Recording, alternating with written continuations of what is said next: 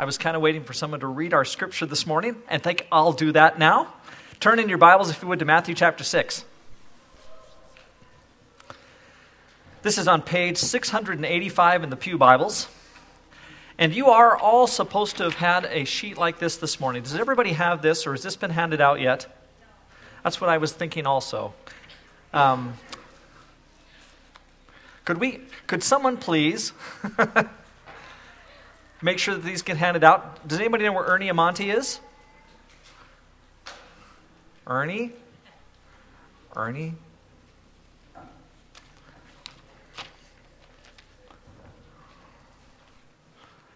Pete? Thank you. Could you please start handing those out for me? Appreciate it. Thanks. Appreciate it very much. Okay, Matthew chapter 6, and this is on page 685 in the Pew Bibles. The background here is that Jesus is talking about prayer. And he is in the process of, it's in the middle of the Sermon on the Mount. He's been talking about numerous things in ways in which things need to be corrected. And so if you look at Matthew chapter 5, he says things like, the law says this, but I say to you this. The law says, don't murder. I say, don't even be angry. The law says, don't commit adultery. I say, don't even look at a woman lustfully in your heart. Just numerous things like that Jesus says. And then when he gets to chapter 6, he begins to correct them on some other things, fasting for instance. And then he turns to the subject of prayer. The thing that probably sparked his mind on this is that Jesus had seen the Pharisees praying. And he didn't like the way they did it. And what he was saying was, you Pharisees sometimes pray, not because you're really wanting to talk to the Lord, but because you want to be seen by men. And so he talks about that. And he says, in addition to praying this way, you also give this way.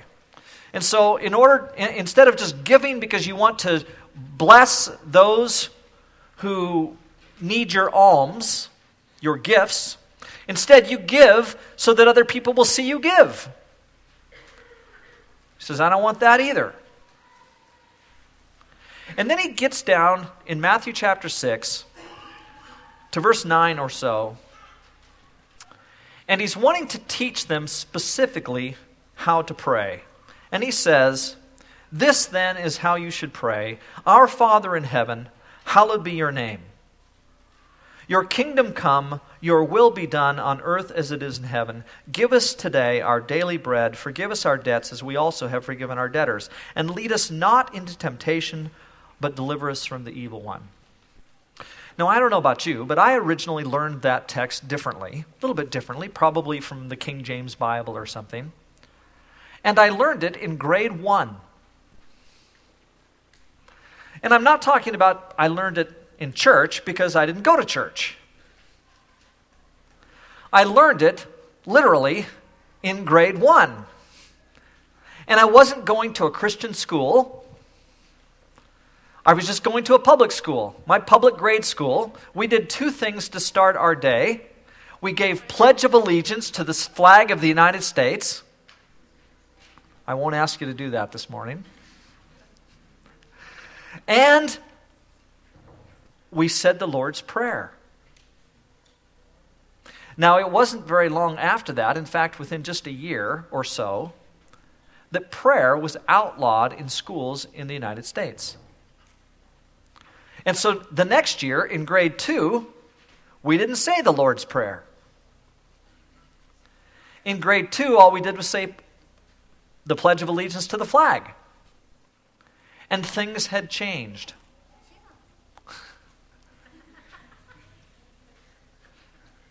I'm sure they're here somewhere.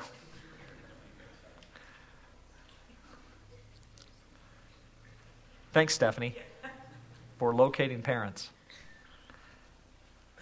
So we learned very early that prayer. If you were part of some other kind of group, it's very possible that as your worship service was conducted. Like if you were Anglican growing up, or if you were Roman Catholic growing up, or even Presbyterian or something growing up, you would have said this prayer, most likely, Sunday after Sunday in your assembly. We don't traditionally do that. It's one of those things that we looked and saw others doing and said, we won't do this. But it's very biblical, both to talk about this scripture and to pray about it. What we're going to do this morning is I'm going to make a few comments about this particular scripture, and then we're going to do something else, head in a little bit different direction. Chris, you can go ahead and turn that off if you want. Thank you. Look at your outlines, if you would, please. Just some comments about this scripture. First, Jesus brings us into close fellowship with himself by permitting us to call God Father. And that's because that's exactly what he does. Jesus calls God Father throughout the New Testament. Now, he does so in a very personal way, not quite like we do. But because Jesus himself calls God Father, we're permitted to do the same thing. And there's a couple of passages there, we won't go through those, Matthew 5:16, Matthew 6:26, that specifically state that we are able to call God Father in the way that Jesus does. And so that's one thing we do, is we call God Father, and that's how this prayer begins. Now, it's sometimes said, going on to number 2 here, it's sometimes said that the Jews wouldn't call God Father. But that's actually inaccurate. They did call God Father. We could look at Isaiah 63:16 or 64:8 or John 8:41. We won't look at those. But in each one of those instances, God is actually called Father by the Jews. And that's because in Exodus 4:22, it says, "This is what the Lord says, Israel is my firstborn son." And because Israel is the firstborn son of God, it permits us to call him Father, and so indeed, that's what we do. Now, what does seem to be the case is that the Jews would only refer to God as our Father and not my Father. And there's a very good reason for that. It's because as a community called to be the children of God, we have the right to say our Father, but when you say my Father of God, it starts to look a little bit too personal. And as it turns out, when we get to the New Testament, Jesus is the one who says, my Father. Not so much we ourselves, until Jesus frees us to be able to do that. Number 3, it is true that there is a special relationship between Christians and God for which the New Testament makes allowance, allowing us to follow after Jesus in calling God Abba, which is an Aramaic term for father that is particularly endearing and close. What happens is that in Mark 14:36, Jesus himself calls God Abba. And then when you look at that passage in Galatians chapter 4 or in Romans chapter 8, you find that we also, Paul says, are able to call God Father. And at that point, the term becomes very endearing. And it's not just that we're saying Father as to one who is removed, but one who is, in fact, very close. People have said that this is a translation actually of the word daddy as opposed to father. I don't know if it's quite like that, but it's getting close. And there's a closeness to this term that we can use now because Jesus sanctions us to do so. Number 4. But Jesus' prayer actually preserves at the same time the holiness of God, both in saying our Father in the same manner the Jews did, in contrast to my Father, and by saying those next words, hallowed be your name, or holy be your name. And so while there is a freedom and a movement for us, a movement forward for us to be able to call God Abba and to be personal with that, at the same time, we keep a distance.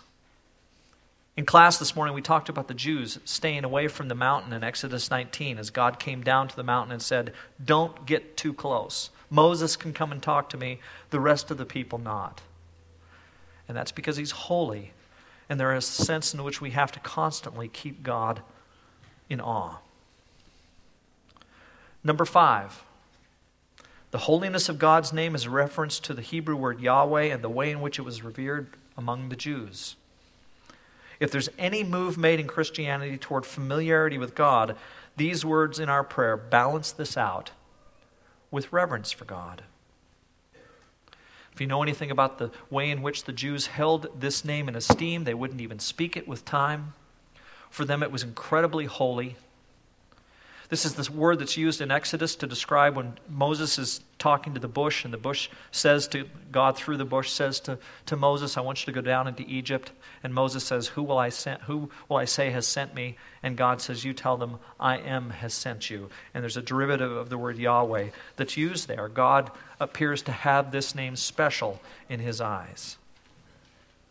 So there is a holiness there that we need to revere God with, even as we can call him Abba. Number 6, and I know I'm kind of running through this, but it's because I have something else I want to get to. Your kingdom come is a reference to the full reign and presence of God that needs to dominate our world, not a reference to the second coming of Christ. It parallels your will be done as on earth as it is in heaven. And the idea here is that when Jesus says, thy kingdom come and your will be done, he's using parallelism there, saying the same thing in different words. So in the one case he says, your kingdom come. In the next case he says, your will be done. And it really means the same thing. The word for kingdom is really a reference to God's reign in the world. And the point is that we want God to reign and reign among us now. Not just in the end, but to reign right here. We are the people who help God to bring in the kingdom. We work to bring his kingdom into reality today. And this image of the advancing kingdom is central to us as a church. It drives us as a church. Number 7. The second half of the prayer, this is on the back. The second half of the prayer is a caution not to take for granted what we have received. It includes the idea that we should be praying for both our material needs and the spiritual needs of forgiveness and freedom from temptation. But then notice number 8, that the prayer includes one line devoted to material need. All the rest of the prayer is in reference to spiritual things. And I think that establishes for us a priority in terms of the kind of things that we need to be praying for. Now, all of that's kind of beginning teaching about the Lord's Prayer. You can take that home. You can do whatever you want with that. What I'm hoping is that you'll have a better grip on what the Lord's Prayer is teaching and what it's about when you go to look at this passage for yourselves. That's kind of all introduction. I wanted you to have a picture of what the Lord's Prayer is about. But what I want more than anything for us to do this morning is to get a picture for what it is that Jesus really wants to say by bringing the Lord's Prayer before us to begin with. Like, what's really his point? Now, we could go through, as I just did, and talk at great length about the different elements that are contained within this prayer. And we could say, well, what Jesus really wants us to do is to model our prayers after him and to pray exactly like this. Now, there's a sense in which that's right. I think he does show us an example of what prayer is supposed to be. He wants us to approach prayer in the same way. And by the way, it's striking to me just how humble this prayer is, as Jesus himself turns to God and says, Our Father, who is in heaven, holy is your name. There is a certain humility there with which one approaches God, and we need to take that seriously. In fact, let me say this. Sometimes I'm afraid that there is a real tendency among us to be way too familiar with God and the things of God. I think there's a tendency for us to be way too familiar with his holiness and act like it's not all that holy. I think there's a tendency for us to not take as seriously as we should, even the holiness, for example, of his word. It's easy for us to hear Scripture read and be doing something else at the same time. It's easy for us to have a conversation while Scripture's being read. But in the days of Israel, would they ever have allowed God's word to be read and the people to be distracted at the same time? Never would have happened. And I think what that needs to do in us is to raise the profile of what Scripture itself even is supposed to be, because this is God's word that is spoken and read. And we need to pay serious attention to that. For those of you who are younger especially, it's interesting in our society the way that familiarity has become more and more prominent. How many, for example, of you, those of you who are, say, over 40, how many of you typically get addressed by the young as Mr. or Mrs. whatever? Ever? Like, does anybody ever come to you, some child, and say, Mr. Asen, could I talk to you for a moment? We tend not to do that. Now, when people address me, and I think this is wonderful in many ways because it builds community, and I don't want there to be all this barrier between us. And I love the little kids, and I love it that they would consider it perfectly acceptable to come and say Kelly to me. But children don't come to me and say, Mr. Carter. It just doesn't happen. Something is different in our society than it used to be.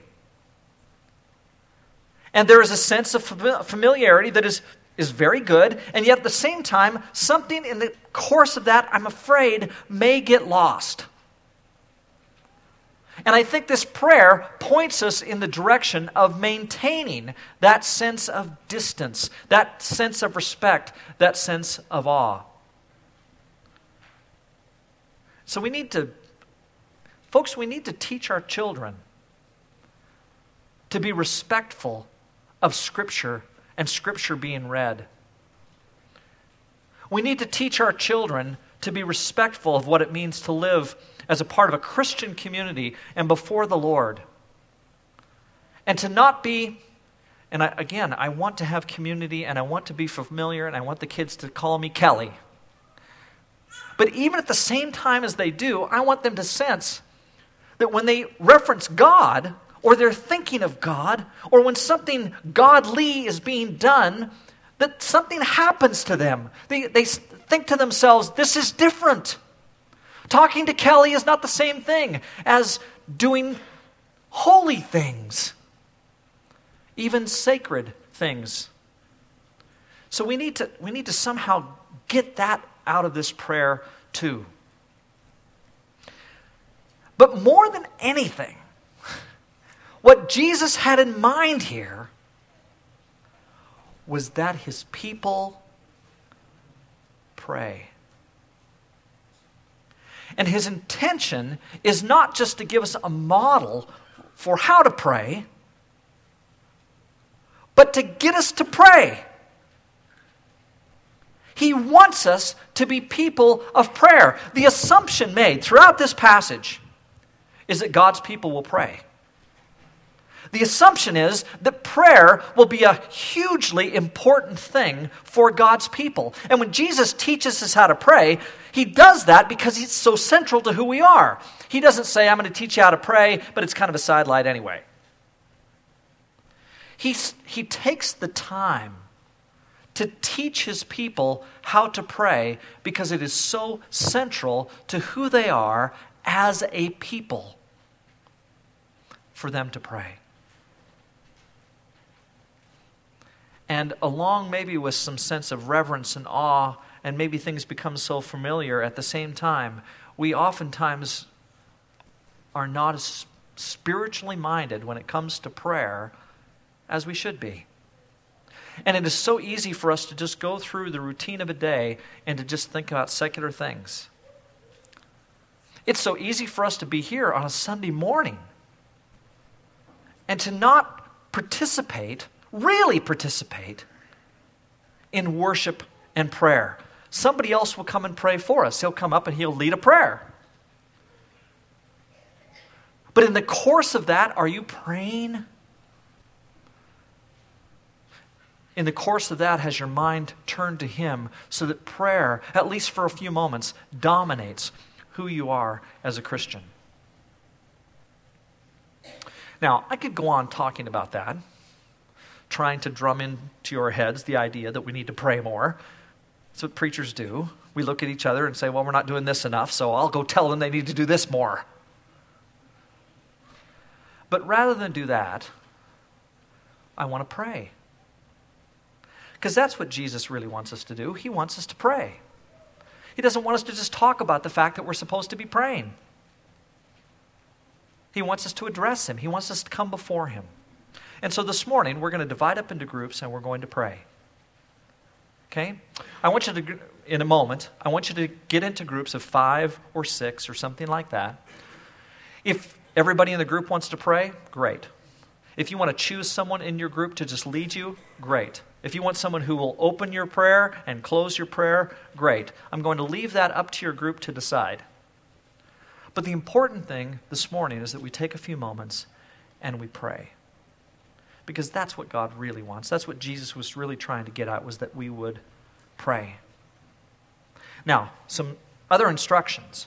Number 1, you cannot pray this morning in your groups about material things. Okay?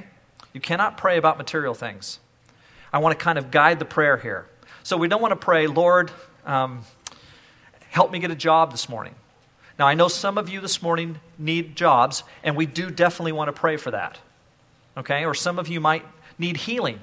There are ways in which your health might be waning, and you want your health to be healed by God. And we want to pray about that, certainly, but not this morning. Okay? This morning, I want you to stay away from prayers that have to do specifically with us as individuals. So, no praying about material things. No praying specifically about health. Please don't get me wrong. We pray about those things all the time. But this morning, the assignment is different. I want us to pray, but I want us to pray specifically about our spiritual passion as a congregation. You'll remember a few weeks ago I mentioned that we have in the past taken the Natural Church Development Study. And every time we've taken it, which has been 5 times, passionate spirituality has ended up as the lowest score for us as a congregation. Well, prayer stands right at the heart of what it means for us to be spiritually passionate. And so what I want us to pray about this morning, more than anything, is our prayer life. I want us to collectively be focused on our relationship with God. And not just our individual relationships with God. That's very important, and we can pray about that this morning too. But what I want us to pray about more than anything is our congregation's spiritual profundity, our depth, our life together with God. Like, are we as a congregation what God wants us to be spiritually? This body of people, are we passionately spiritual for God? Does He live among us? Do we communicate with Him? Is there the connection between ourselves and the Holy One? That's what I want us to pray about. Okay? So, we'll take a few minutes to do this. We'll get into groups, and at the end of a few minutes, I will close this in prayer. We'll close off this time together of praying, and then we'll continue our worship. Okay? Groups of 5 or 6 or so. You can choose somebody to lead you. You can choose somebody to start it and finish it. Everybody can pray if they want to. I'll leave that up to the groups. Please pray about our spiritual passion, our prayerfulness in relating to the Lord. Okay? Go. You definitely should introduce yourselves to each other if you don't know everybody in your group. Okay? Say hi. I'd like now to close our time in prayer, please. Holy Father, we thank you this morning for the privilege we've had of coming before you. Father, we want to take seriously what it means for us to pray to you. If there's any place, Lord, where we should feel comfortable praying, it's right here. It's before you, assembled with other Christians, thinking about who you are and what you mean in our life as a congregation. And Father, I'd pray especially this morning that you would make us prayerful people, that you would develop in us a passion, a longing to talk to you and to talk to you together. Father, I have no doubts but that this was uncomfortable for some of us. But Lord, I'd pray that you would break down that lack of comfortableness and make it more comfortable for us to come together before you to pray. Work on our hearts so that we see the value. But more than anything, work on our hearts so that we'll do it more. So that it becomes for us a lifestyle. It just becomes who we are. Father, we don't want to be known as the church who has it all right doctrinally alone. We don't want to be the church that gives away lots of money alone.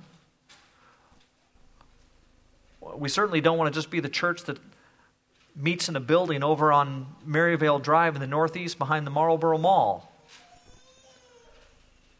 We would love it, Lord, if you would work among us through the presence of your Spirit to make us such that we're identified as a church that comes to you in prayer, that has been called by you to pour out our hearts before you, and that we're recognized as being that people who does that. So we thank you this morning for the privilege of praying together. And help us, Father, think of ourselves as a people who focuses on you, who comes before you, praising.